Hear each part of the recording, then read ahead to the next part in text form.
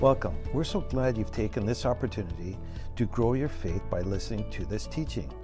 At CLC, it is our heart to see every believer equipped to fulfill the plan that God has for your life. For more information about Celebration Life Church, you can visit our website at celebrationlife.ca. Now let's hear some faith-building teaching from Pastor Jason McKay. So a couple of weeks ago, we had a conference here called Shake the Ground. And it had to do with, who remembers what it had to do with? Prayer, yes. So we are going to shake the ground through prayer. So whose ground was shaken this week? You prayed and the ground shook this week, right? That's right. Last couple of weeks, things have been shaking. All right. That wasn't an overwhelming response, but hey, we'll go with that. And I would like to continue talking today about prayer. I'm going to add another element to it today, I think. And so let's just start with some of those things. We had some good teaching on prayer. There was a number of people ministering and talking about various aspects of prayer. And it has been really good. There was something that the Lord had been talking to me about in the middle of the week, not last week, but the week before, concerning, I'm going to put it this way, the battle that we are in. And one of the things he was highlighting to me, in just a moment, just a flash in your heart when you're in prayer, he can reveal things to you and show you things. Yeah. He's looking to do that.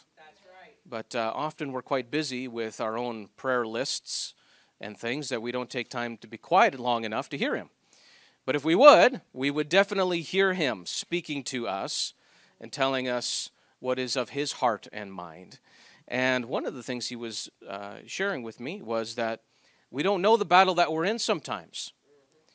And I think, well, what does that have to do with prayer? Well, we'll get to that. And often what happens in life is that we get caught up with the struggle of life around us. And it can, not to say that there isn't a struggle going on out there. I mean, just turn on the news for 5 minutes and you see all sorts of conflict. So it's very real in the sense that it's taking place around us. Jesus said, in this world you shall have trouble, but be of good cheer. Why? He's overcome the world. So our position in this world shouldn't be one of trouble. It shouldn't be one of distress. It shouldn't be where we are troubled because the world is troubled around us. We have a position in Christ Jesus that is far greater than the circumstances we see going on around us, good or bad. Does this sound familiar? Does this sound like verses in the Bible that you've read? It is, amen. Hallelujah. Good. So when we go to pray, we don't want to pray based on the trouble going on around us.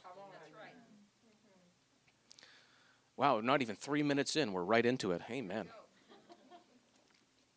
Let's do a seatbelt check there. Everyone got their seatbelts on? Praise the Lord. I would like to stir you this morning to pray, but not pray like someone who's caught. Do you know what I mean by that? Help me, I'm in trouble. I've been caught. We don't want to pray like that. Why is this important? Because you see,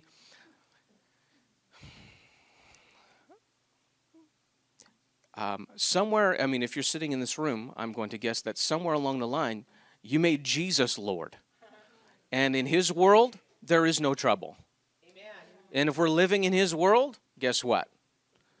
We're untroubled by what goes on around us.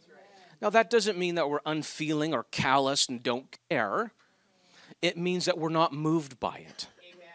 It doesn't move us when things go on around us.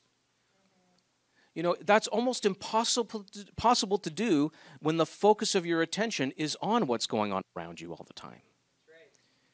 because then you'll be moved. That's right. And there is a scheme and a strategy of the enemy to get your focus off of what really matters, which is Jesus and his plan and his kingdom, to get your focus off of that and onto what's happening around you. Look at the economy. Look how difficult it is to buy a house in this place. What are we ever going to do? Look at the interest rates are going to go up again, and all sorts of things going on. That's right. Yeah. Again, just flick on the news for 5 or 10 minutes and you'll see. And people are getting caught all the time. Caught in the struggle going on around them.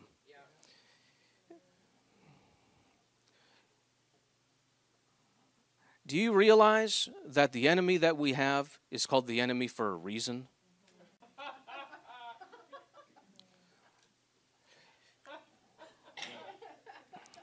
And he's not a nice guy. He's not a nice guy. You think that sounds pretty obvious. But do you know how many people are imprisoned in this world? And he is the slave master? Yeah. And he holds them captive? That's right. And they chase their wants and desires only to find that there's nothing at the end of it? Yeah. Nothing real, nothing lasting? Yeah. That's the world out around us. That's right. And we don't want to be caught in that world, Amen. chasing our desires only to find out that there's nothing much to it in the end if we ever get it. And we don't want to be using the Bible to try to get those things from God to satisfy our desires. Because then we're caught in the same trap that everybody else is. Look at that. 5 minutes. Already 5 minutes. Do you need to stand up again and shake a little bit?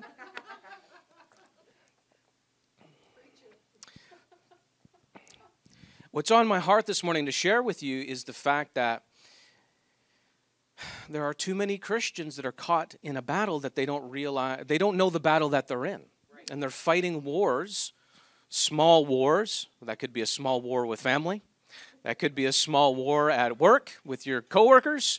That could be a small war at the TV about what's going on in the world, and you're all excited and upset about it and ranting and raving on every avenue of social media available to you, whoever will listen.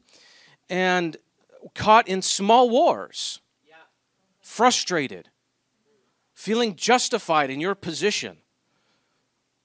And we value our opinions a whole lot. Did you know God doesn't have an opinion?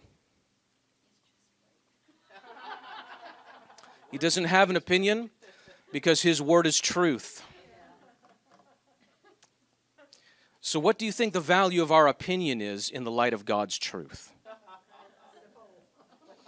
Ashes. Ashes. Nothing. So our opinion about what's going on really does not matter a whole lot in the end.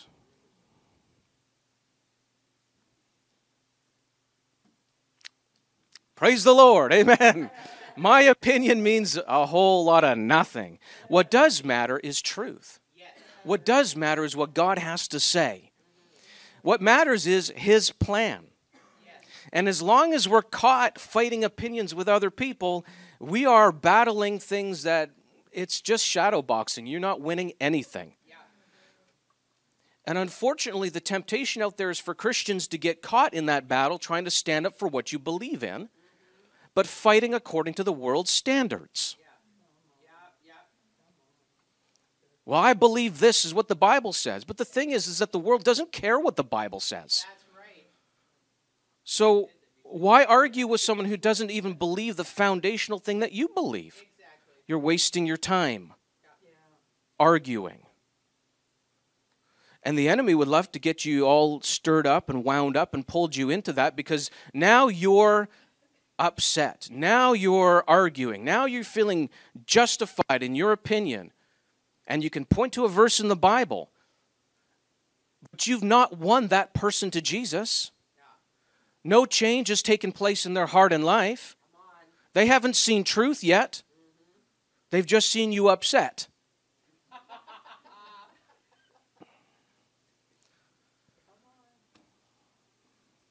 Amen. Praise the Lord. Well, you know what? I happen to be in 2 Corinthians. Let's just kind of turn over here. This wasn't not where I was planning on going, but it fits. So let's talk about it. 2 Corinthians chapter 10.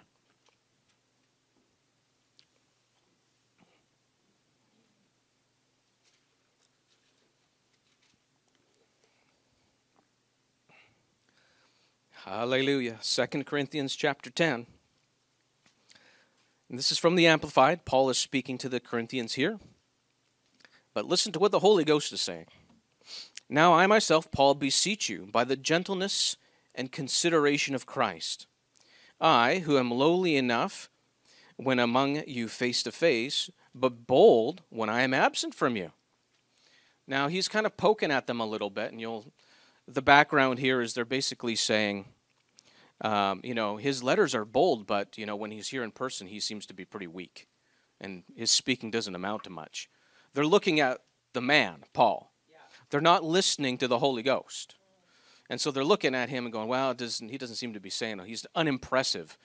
And they're caught up in other so-called apostles that seem to be way more impressive, more commanding, more exuberant, more exacting when it comes to the law. And so they're getting caught up in that. And Paul is addressing that in this particular chapter and a few chapters before and after. So he says, I entreat you, when I do come to you, that I may not, he says, be driven to such boldness as I intend to show towards those few who suspect us of acting according to the flesh. Amplified adds in here, on the low level of worldly motives and as if invested with only human powers. It's an interesting way the Amplified adds some definition to that. So then he explains a little bit more in verse 3. He says, for though we walk in the flesh, now he's not talking about the carnal nature. He's not talking about fleshiness. He's talking about walking in the body. So though we live in a body, we live in the flesh. You see me here.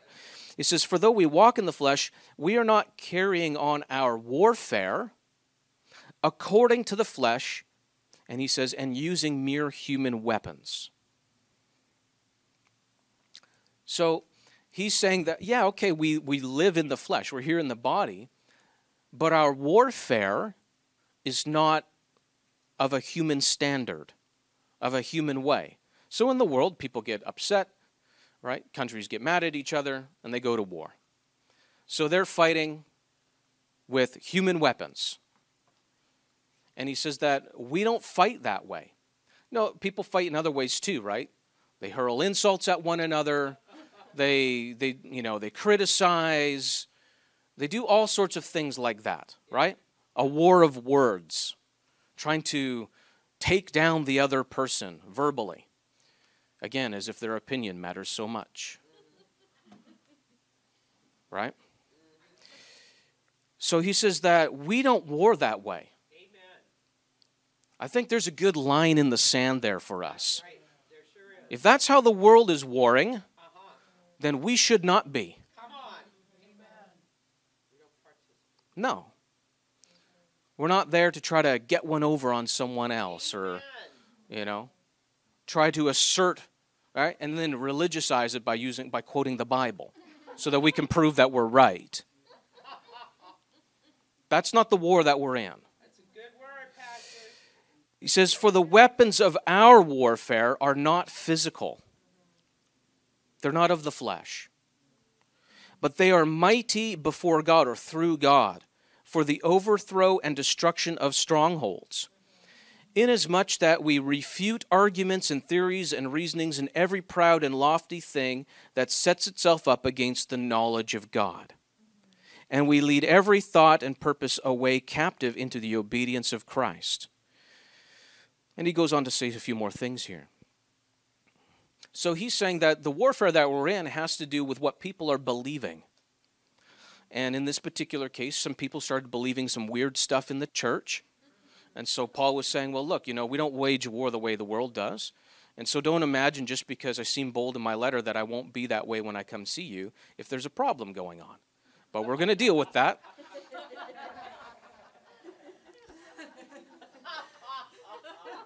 Well, that's what he's talking about, right? Yeah. So we're going to deal with that. But again, he's not talking about dealing with it according to the flesh. We're going to bring it into obedience to Christ. We're going to take what is being said and measure that up to Jesus Christ. Do you know how much time you could save yourself getting upset with what's going on in the world if you would simply measure it up to Jesus? Does it match this? Does it measure up to this? Is it of the character and the nature of Jesus Christ? No? Well, then it's nothing. It means nothing. It accomplishes nothing. This is what matters. Jesus' mind, his thoughts, his ways, who he is, that's what matters. And the rest does not. Really simple. Because you don't want to be caught fighting a war that you were never meant to fight. And never going to win. And it's just a scheme of the enemy to keep you trapped, to keep you running in circles, exerting all your time and energy on something that will never profit at all. And meanwhile, the hearts of men are failing. And meanwhile, the lost continue to be lost and continue down a path that leads them to punishment. And meanwhile, other believers, your brothers and sisters for whom Christ died, struggle with life and were never meant to. Meanwhile, the church sits weak when it should be strong. Meanwhile, the church is not demonstrating who Jesus is to the world. They're crying about what's going on and happening to them.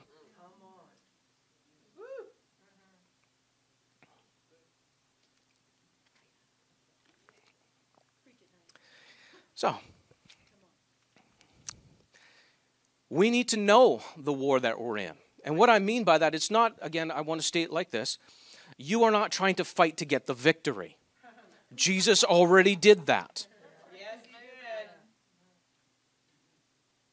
Now, you are fighting to hold on to the victory that he gave you. You're warring from a place of victory. The real fact of the matter is that the war has been won, but people are ignorant of it. And you are there to announce to them that the war is over. And they've been deceived, knowing that, not even realizing what's going on. And your job is to announce to them, the war is over, Jesus is Lord, you can be free. That's the war that we're in. So those are the things that really matter. Can you imagine spending all of your life occupied with the things of this life, only to realize at the end of your life that it mattered nothing? And there were souls around you the whole time that needed Jesus, that needed that love of God that was placed on the inside of you, and that was the treasure buried in the field the whole time. That's sad. That's very sad. It's very sad to know that the mighty Holy Ghost lives in a believer. The Spirit of the living God. Hallelujah. The one that makes you free. And yet he can remain imprisoned in a Christian.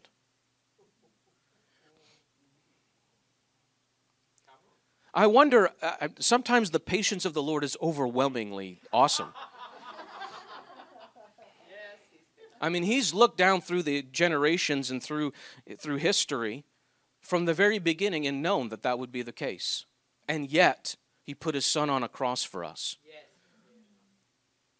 Think about our Lord, our God, our great God, who knew not only would be there would be those who would reject his son, but those that would receive him, but walk in almost nothing of what Jesus died to give them.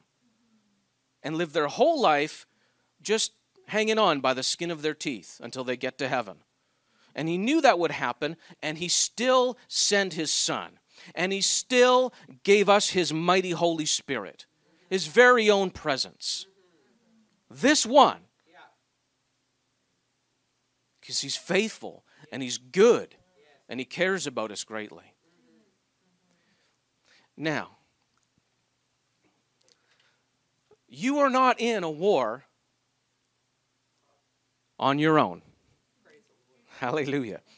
We were talking a little bit about this in discipleship class. And so I was using the analogy of Well, I was using myself as part of the analogy. I said, can you imagine if I enlisted in the military and I was in the Army? I was in the Canadian Army. And for whatever reason, after I had enlisted, gone through basic training, I enlisted, and then all of a sudden, there's this disagreement between, I just picked a country. It happened to be Turkey, so I'm not prophesying, I'm just using it as an example. A war between Canada and Turkey broke out. And all of a sudden I find myself on the front lines fighting this war between Canada and Turkey. And you see, as a good soldier, I am not upset when they fire their weapons at me. As if it's against me personally. Like, hey, I'm a good guy. Why are you shooting your guns at me? And get offended because I'm under attack. And be like, this is just outrageous. How can they fire weapons at me? I've done nothing to them. And I'm under assault. And be just upset at how crazy this Turkish military is. Now that sounds pretty ridiculous coming from a soldier. Why? Because it's not about you. It's about the nation that you belong to. So you're not getting personally involved in the sense of, I'm offended because they're firing their weapons at me. But let me tell you, it is also the case as a believer. Because you are in the kingdom of God. And there's an enemy out there, and he don't like you much. But it ain't about you, it's about the kingdom that's in you. So you're not under assault personally. Oh, the devil's picking on me. No, he's not. He's afraid of the greater one who is in you. And he wants to keep you blind and down and oppressed and distracted so that that kingdom never can come out of your life. Because if it comes out, it will utterly squash his kingdom. It will utterly demolish strongholds and everything around you that is evil and wicked, because greater is he that is in you than the one that is in the world. If he can keep you from seeing that, so preoccupied with you and yourself and your life and what's going on with you, and praying prayers from that place, then he can keep you on a string and puppet you around. But as soon as you realize it ain't about you anymore, it's about the kingdom of God that's in you, then suddenly you're not praying about your life. You're not praying about yourself and what's happening to you. You're praying about the purposes of God's kingdom being manifested in the earth. You know what he cares about? Your neighbor. You know what he cares about? Your brother or sister in the Lord who's struggling right now. That's what he cares about. He cares about his church being lukewarm. He cares about Christians that are backsliding into the world, getting pulled off into other things when they are the redeemed. That's what he cares about. He cares about that. He cares about people seeing Jesus shining through your eyes and your face when you look at them, because you are full of God's love and you want them to see the truth of who Jesus is. That's what he cares about. He cares about those things. He cares about things when people walk into a church because the Father prompted them somehow, but when they go into that church, all they hear is about social programs and all these good things that we're doing, and it's just like everyone else in the world, and they don't hear any truth. And he's been drawing them, and he's got to take them from church to church to church, hoping that someone will actually share the gospel with them in the house where it's supposed to live. That's what he cares about. He cares about the family that stays in one place and struggles in life and doesn't move forward. He cares about that family. That's what he cares about.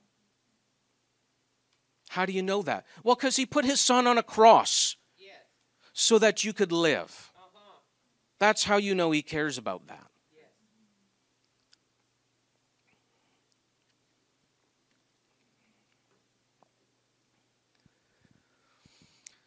The things that matter to the Lord the most are the things that go on in here, on the inside of you. Your body one day will lie down in the dirt, and you'll leave it, and you'll be like, good riddance. Done with that thing. Because even when it's at its best, it is so not.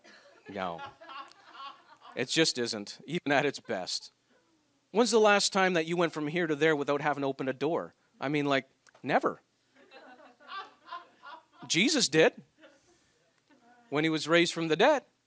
So his body was like, this is it. This is what you want. It never gets tired. It never gets hungry. He can eat if he wants to, but he doesn't have to. He doesn't have to bathe it. It's wonderful. He never has to complain he has a headache. It just doesn't get sick. It's not weak. So in comparison, you'll be happy when you lay this thing down. You're like, oh my, I'm done with this thing. On to the next, Lord. Thank you. I'm ready. I am ready for that glorified body. Now, we're still the stewards of it. We should be taking care of our bodies. We should be thanking God for them, and he can help us with it, right? Amen. And if you walk in the Spirit, you can live in a place, it's almost as if you don't even have a body. You just go. Praise the Lord.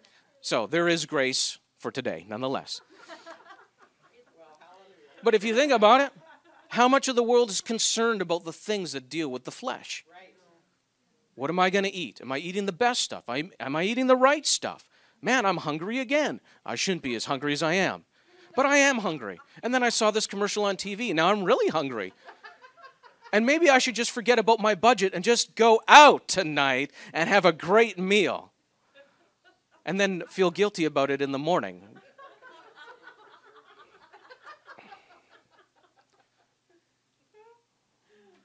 Because I read 15 articles about all these different things that I can eat.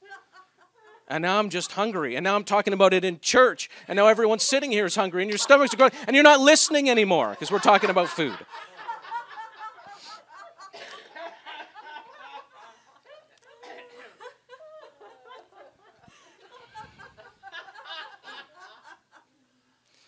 And then you eat so much you got to take a nap because you're tired. You're in a food coma. It's not going in. You got to sleep.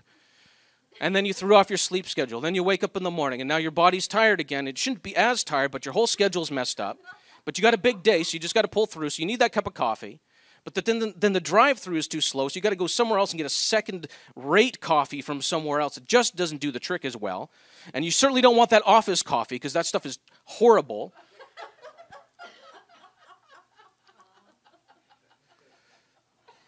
And then your whole morning is shot because of coffee and the lack thereof.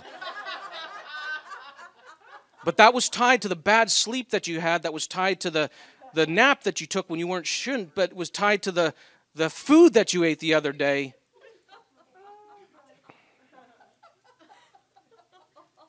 Oh, man. I'm caught. Bishop Street.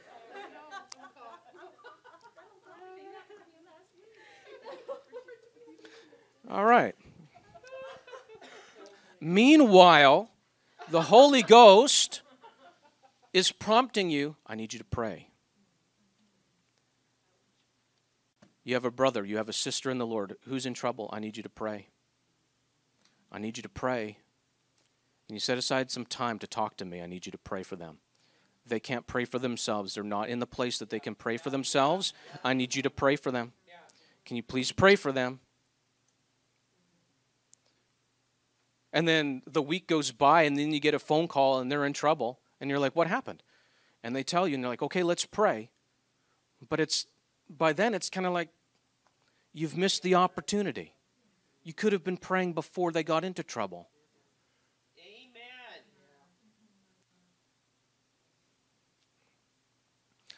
And let me ask you, which matters more?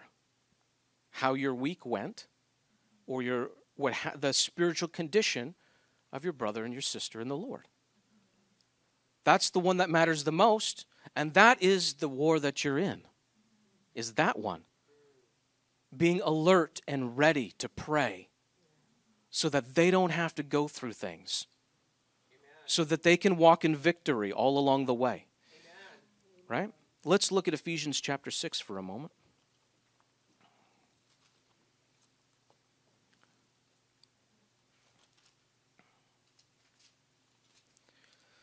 Now, a lot of people like Ephesians 6 because it's like that, this last half is this spiritual warfare chapter. I'm going to burst your bubble for a moment. Most of it is not. It's about you standing in the truth of God's word. Be strong in the Lord, in verse 10, and in his mighty power. Put on the whole armor of God. So we know these verses. But the armor is so that you can stand. It's not so that you can pray. Now, if you're not standing, it's hard to pray.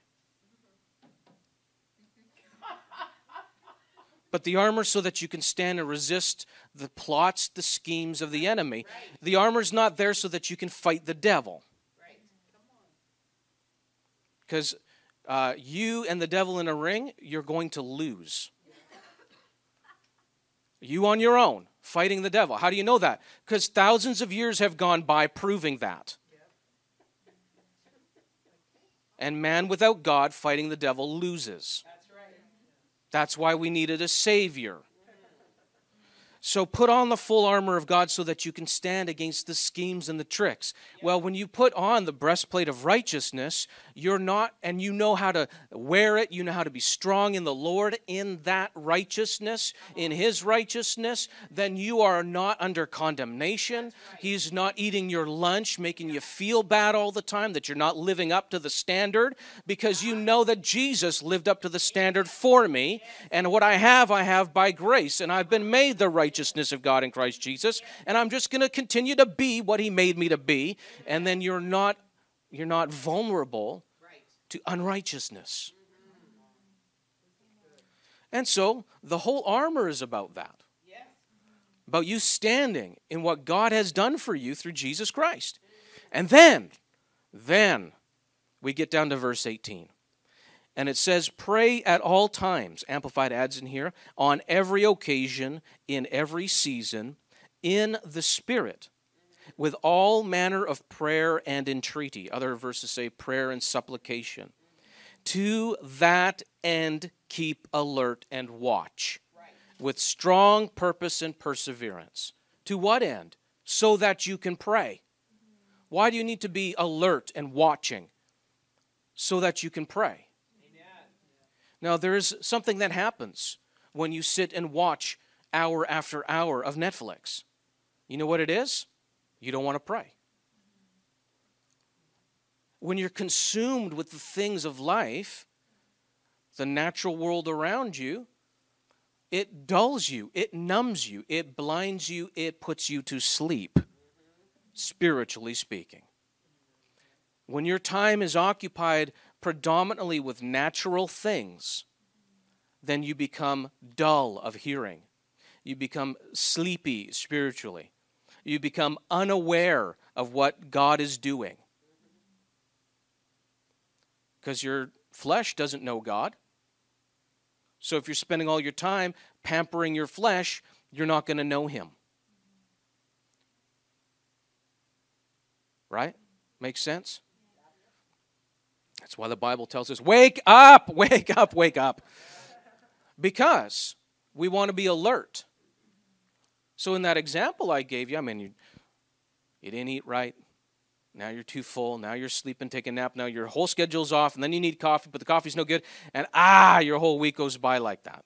And meanwhile, God's saying, I want you to pray.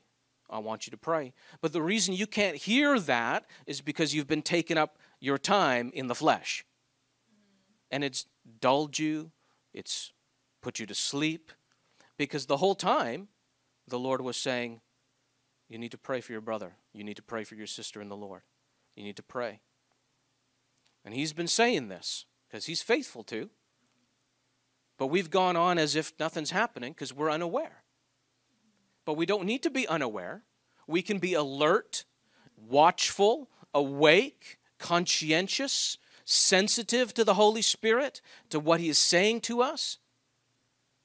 We can be in a place where we hear his voice and we follow him.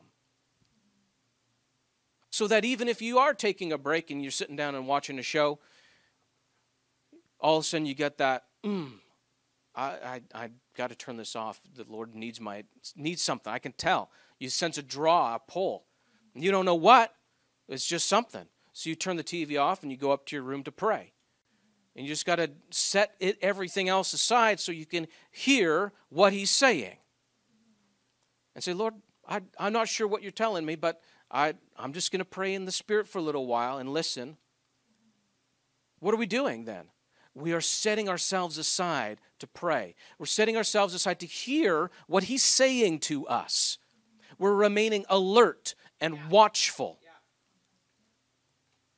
And even if you don't get something immediately, but you've prayed for a good 20 minutes, 30 minutes in the Spirit, and you don't really have anything in particular, but you're like, okay, well, and you can just sense in your heart, whatever it was, that was enough. Whether I understand it or not, that's okay. And you can still have faith in that place, believing he heard you. Now, you might not know, but you might get a phone call later on in the middle of the night, and then you know. And you'll be happy when you get that phone call because you've already prayed, and God already heard you. Hallelujah. And you've got an answer, praise God. Alert and watchful. So, in this verse, in the middle of it, says, to that end, keep alert and watch with strong purpose and perseverance. Now to keep on in that direction because the world is going in another different direction. So you need to be persevering in this. And then what does it say? Interceding in behalf of all of the saints. I think other translations say supplication, something along those lines, yes? It means making requests for others.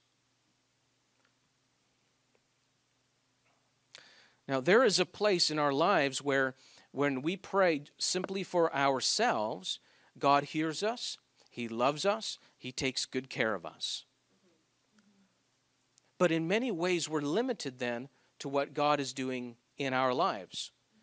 And so if we're limited, and if you got blind spots and you have things that you don't know, right, as far as your faith is concerned, it will remain a certain size. And that's only between you and God.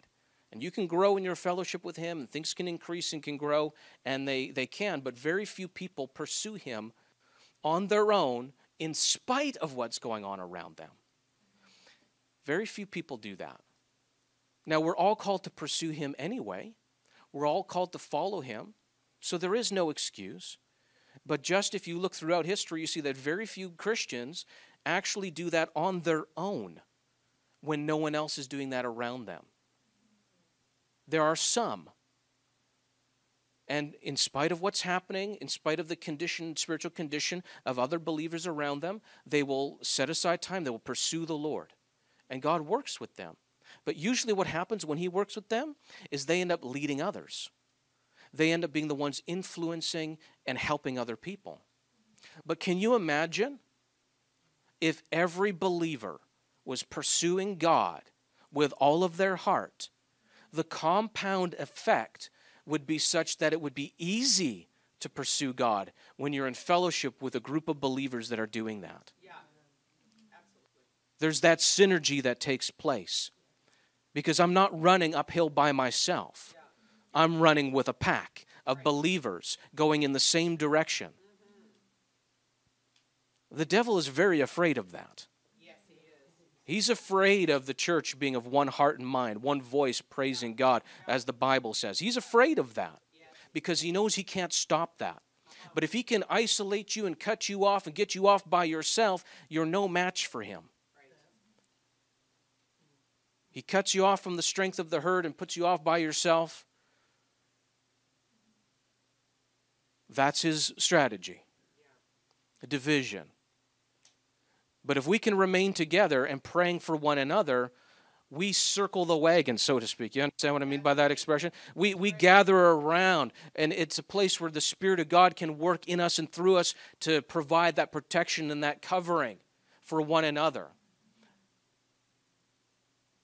For one another, and all of us can be in that place. Right.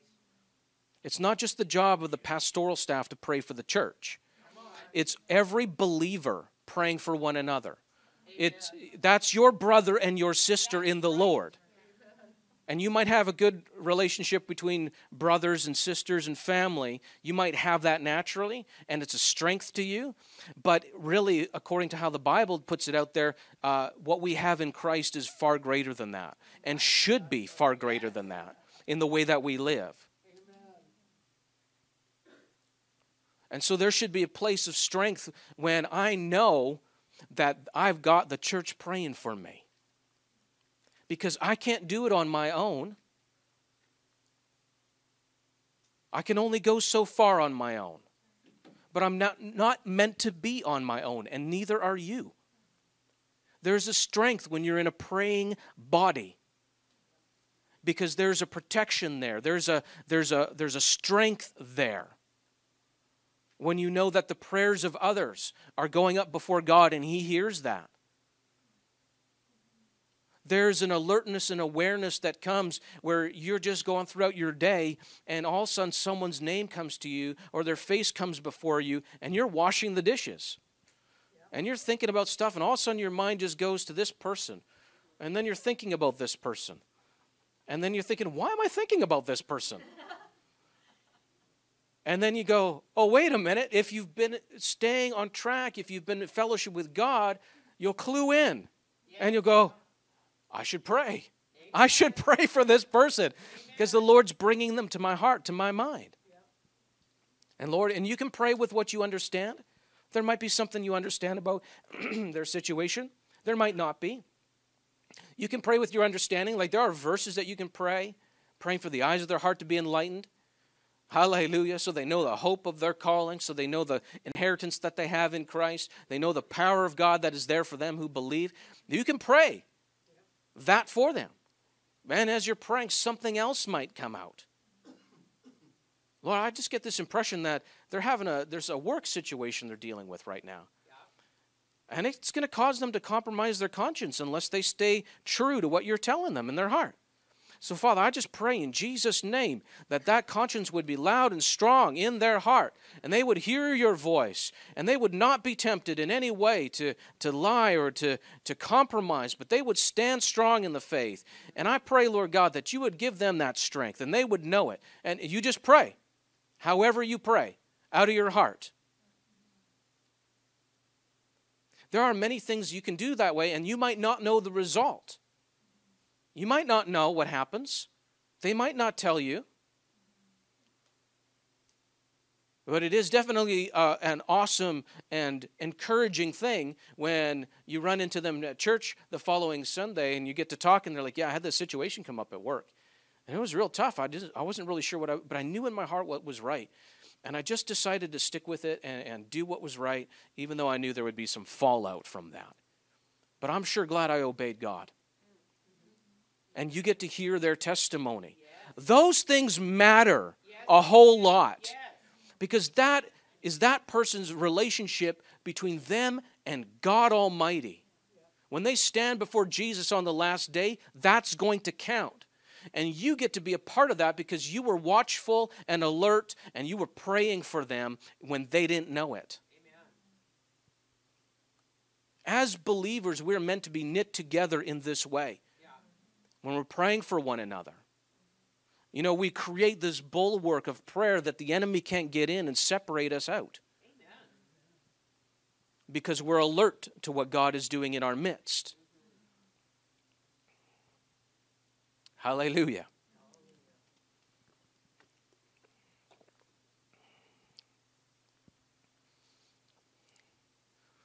There are many things. I heard a minister that I respect say something along these lines. He was teaching on prayer and intercession. And he was essentially saying, you know, there are things, and he was speaking about healings specifically, people getting healed. Now, this is a man of faith that I'm referring to. It's a man who God has used to heal many, many people. And yet he was also saying that there is a place where if we are not, as a church, praying and interceding for one another, that even when it comes to things like getting healing, that God will not be able to bring it about because the church is not praying. It was a very interesting statement, exactly. There's a place where we're, in a way, we're responsible for one another. We have a responsibility to one another. And so what the Lord was communicating to this minister was that there are many things that he would like to do, and he's made many ways available for his grace and his power to be ministered to individual people. Through ministries, through your standing on the word for yourself. There's all sorts of ways that God can get his power to you. But you see, there's a place where we don't enter into a whole lot of the greater things, or there are things that we just don't see take place or happen because as a body we haven't been praying. And usually it's because we haven't been praying as much because something happens we get along the way. Maybe at first when you get born again, you pray a lot for other people, and then somewhere along the way, things happen in life. And you get a little bit distracted. Then this happens, and you're praying about this situation in your life, and next thing you know, your prayer life is consumed with what's happening with you. And you've forgotten about what happens to someone else unless it's a prayer request of some kind that comes in.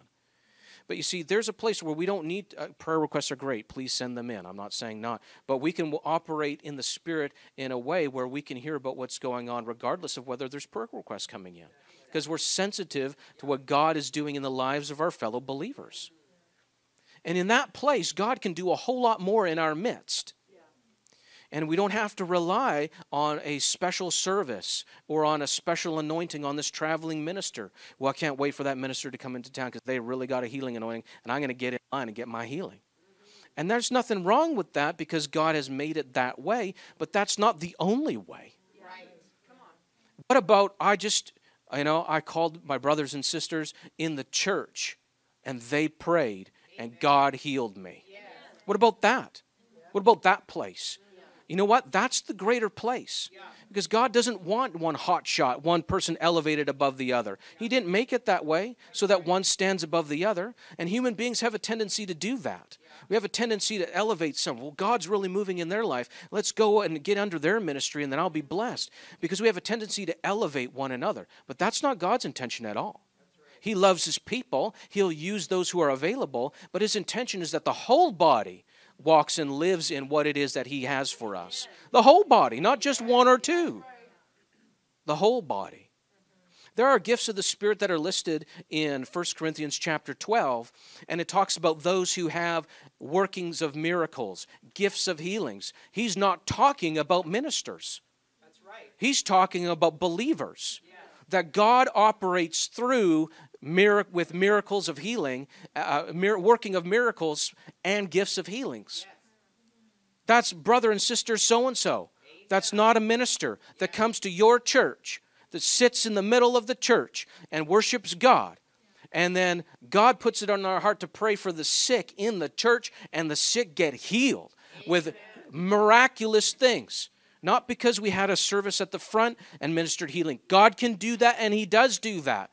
Not because for other reasons, but simply because individuals can be in touch with God in such a way that he can move that way through any of us. Amen.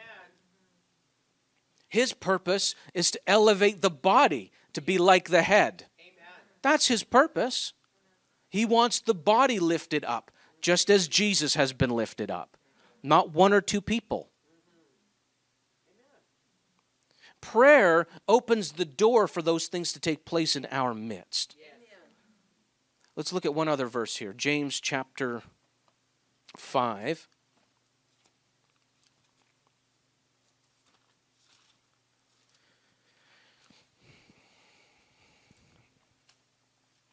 And again, I like how the Amplified puts this.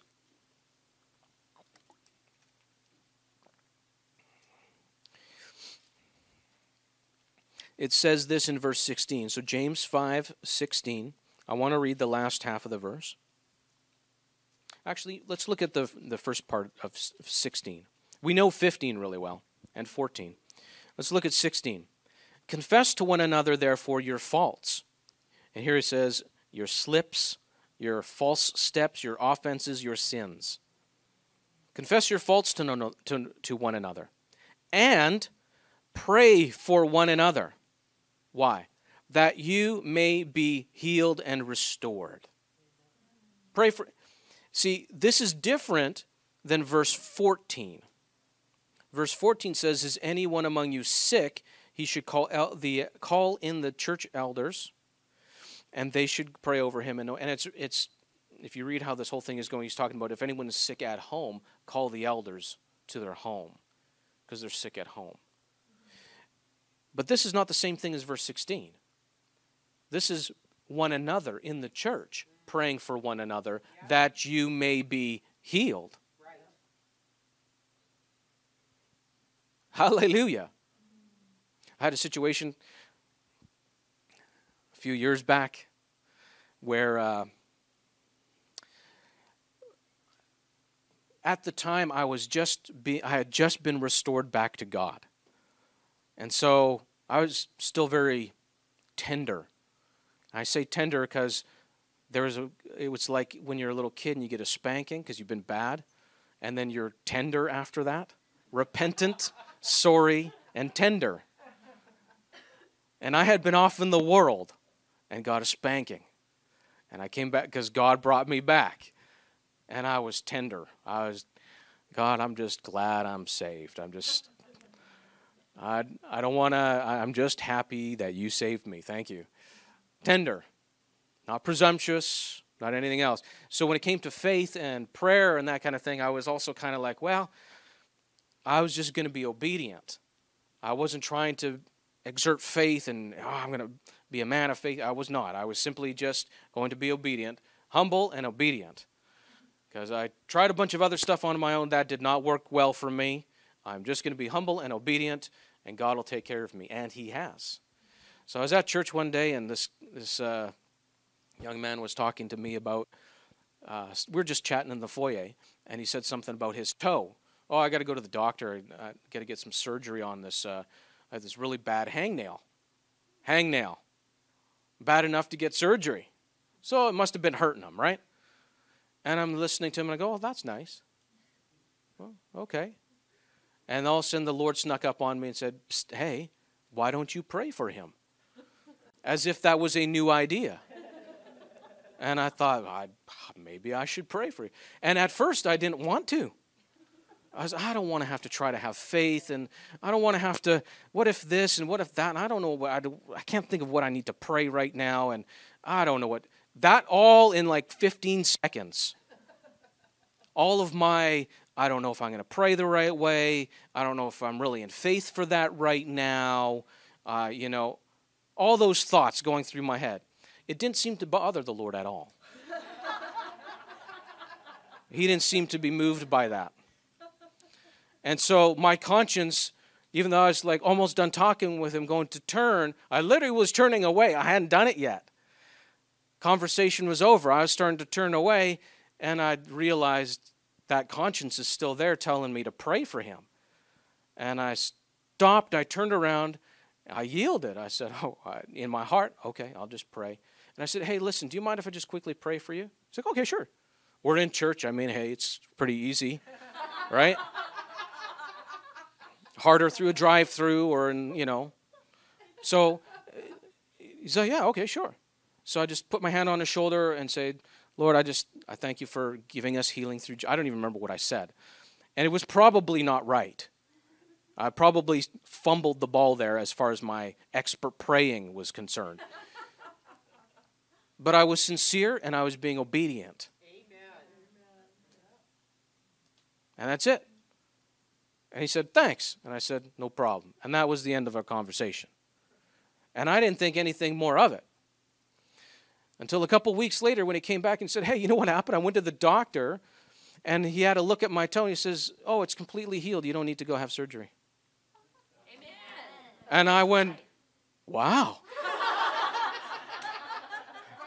Because I was a mighty man of faith and power.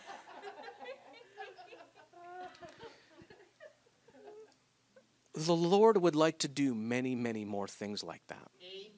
Yes, Many, many more things like that. And if we're praying for one another, if we're spending time with the Lord in prayer, then we'll be sensitive to hear him, to recognize how he's leading us in those areas, to pray for one another, so that we can see God do miraculous things like that. It's a hangnail, but hey, God healed it. Amen. Yes, he did. Big or small. He doesn't care if it's a hangnail or cancer. It doesn't make any difference to him. His healing power is the same. He doesn't have to roll up his sleeves for cancer. He goes, oh, this one's tough. It's not tough to him. So why does our faith make any difference either then? That's right. If it's the same God who's answering, the same power, what difference does cancer make compared to a toenail? It makes no difference to God, and he's the one we're asking to do something. So it should be an easy request then.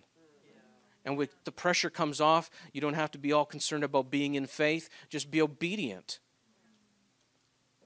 So there's a place for us to be in prayer or be sensitive so that we can hear God talking to us as we go about life. And these are the things that matter. If we stay in this track, in this place, we stay hooked up to what God is doing in the earth. We stay hooked up to the kingdom of God. We stay in the place where he can work through us and do things around us, and those are the things that really matter. It'll keep us from being caught up with what's going on in the world and end up fighting wars that don't belong to us anyway, that are just schemes of the enemy to get you occupied so that you're not doing what God wants you to do. But we don't have to be in that place. And every single believer has that privilege and that honor to take some time, set it aside, and just start talking to him. Start talking to your Heavenly Father and allowing him to begin to impress on your heart people to pray for, your brothers and your sisters. I don't know about you, but I want to see God move in our midst. But you know what? My motive for that's changed over the years. It used to be I want to see God move in our midst because it'd be so awesome to see miracles and power in operation and see God's people caught up in the Spirit of God, worshiping him. And because it's awesome to see that. I want to see that. But you know what's better? I want to see people getting free that have been bound because I care about them. That's better. I want to see the lost, their eyes open and they realize Jesus is Lord. This is real. And they come to a place of faith and they have that joy on their face when they realize this is real. God did something in me. I'm different. You can't replace that with anything else. You can't substitute that. I want to see that for them. Hallelujah. You know, particularly, I don't like seeing people struggle with illness for long periods of time. It bothers me because it shouldn't be that way. Illness shouldn't be that way anyways. We should be healed completely all the time. We should be. But I particularly don't like to see people struggling with things for long periods of time. And that's me. But there are others in our midst that you pray and then you'll begin to have this heart in you. And we're all individual in one way, but we're all part of the same body in another. And God will work and operate through you. You might be one that you pray, and it's just praying for the sick. Every time you go to pray, your heart just goes out to people who are suffering with illness. And you just have to pray for them because that's what God is doing in your heart. It might be the lost. It might be every time you go to pray, you can't think about anything except, I got to pray for the lost, man. And it might be them. You might be someone, you got to pray for your brothers and sisters. You're concerned about their spiritual condition. You want them to do well. It might be families that you're praying for. It could be a number of things. It could be nations that you're praying for. It could be many things. But until we take the time to pray and seek the face of our God, those things won't grow and develop in us the way that he intends for them to do so. But we can. Hallelujah. Amen? Yes, we can. Let's read this last little bit of a verse here, and then we'll close. It says this, after confess your faults to one another, pray also for one another that you may be healed. The earnest, and then this word means heartfelt, continued. Sounds like perseverance. Heartfelt prayer. Not just, I went through my list, checked it all off, we're good, I've done my duty, I've prayed, thank you very much. No, heartfelt, continued prayer of a righteous man makes tremendous power available. And it goes on to talk about Elijah. He's just like us, but he prayed and God did miraculous things. In the same way, it's our heartfelt prayer. One that you really, it's not just your, it's Thursday, I got to go to prayer and pray.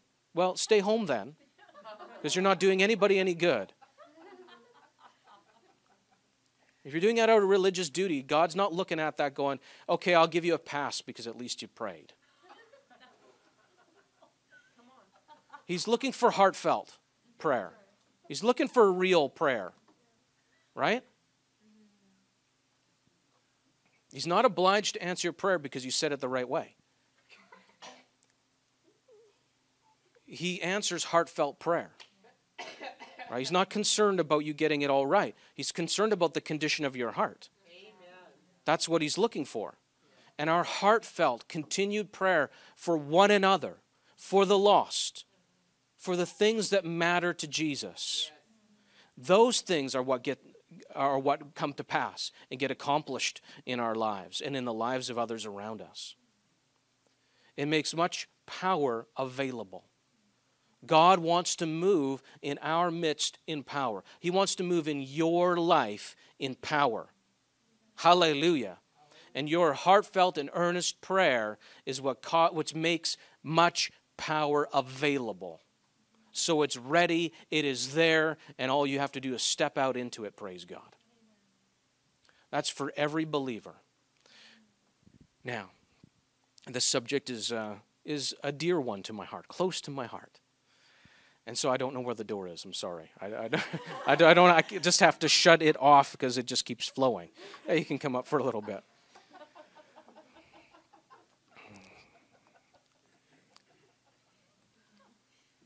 That's it. I'm done. I'm just kidding.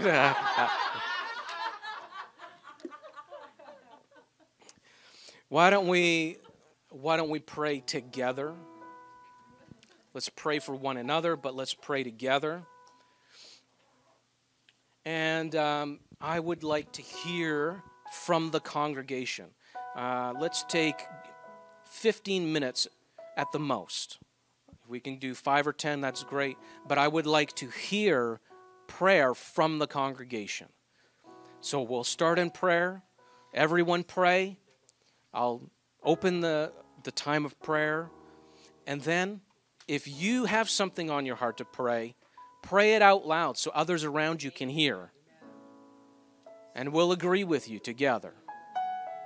We are His body. He hears us when we pray. Let's stand to our feet to do that. Let's honor Him by standing. Hallelujah. Father, thank you. Father, I thank you that your ear is open to us. I thank you that you are inviting us to pray and ask for things to be done in the earth, for you to do things in our lives and in the lives of those who are around us. Father, I thank you that we don't have to beg when you have already given us your yes. Lord, help us to see how important lives are to you. How important your body is to you, Lord. Help us to see that. Help us to be alert to your spirit, your voice in our heart. Help us to recognize you so that we can hear what you're saying and pray and ask. Father, so that we can hear you just saying, I'm looking for someone to pray. I need to do something in the earth. I'm looking for someone to ask me. I'm looking for someone to ask me so I can do mighty things in the earth.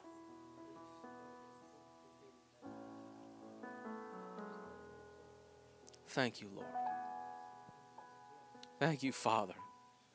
Father, we pray for our brothers and our sisters. Jesus, they are precious to you. Jesus, this is your body. It is precious to you. These are lives that you've paid for with your own life. They're important to you, Lord. We pray for our brothers and sisters right now. We pray that no matter where that they are at in their walk with you, that they would know you in a greater way, that they would become more conscious and aware of your love for them and how you guide and direct their lives. They would know your goodness and how you are their security. You are the one that envelops them and protects them. We pray, Lord, that they would hear your call and recognize your voice and know that you've called them to a great and wonderful life in Jesus Christ.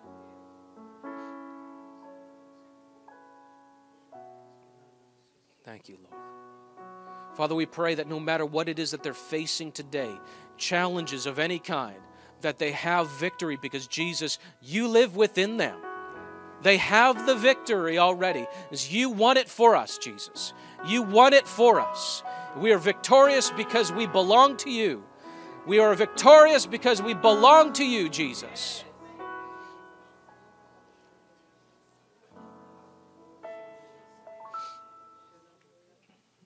Hallelujah, Lord. We pray that every one of our brothers and sisters would know your will for their lives. With clarity, with sharpness, they would know this is the will of God for me, and I will walk in it, praise God. And nothing will keep me from it, in Jesus' name. That is what we pray, Father. Hallelujah, hallelujah. Praise you, Lord. Thank you for listening today. We hope you have been strengthened and encouraged by the message you've heard. To hear more from our pastors or to learn more about Celebration Life Church, you can visit our website at celebrationlife.ca. You can contact us by phone at 604-594-7327, or you can write to us at Unit 2A, 13139 80th Avenue, Surrey, BC, V3W3B1.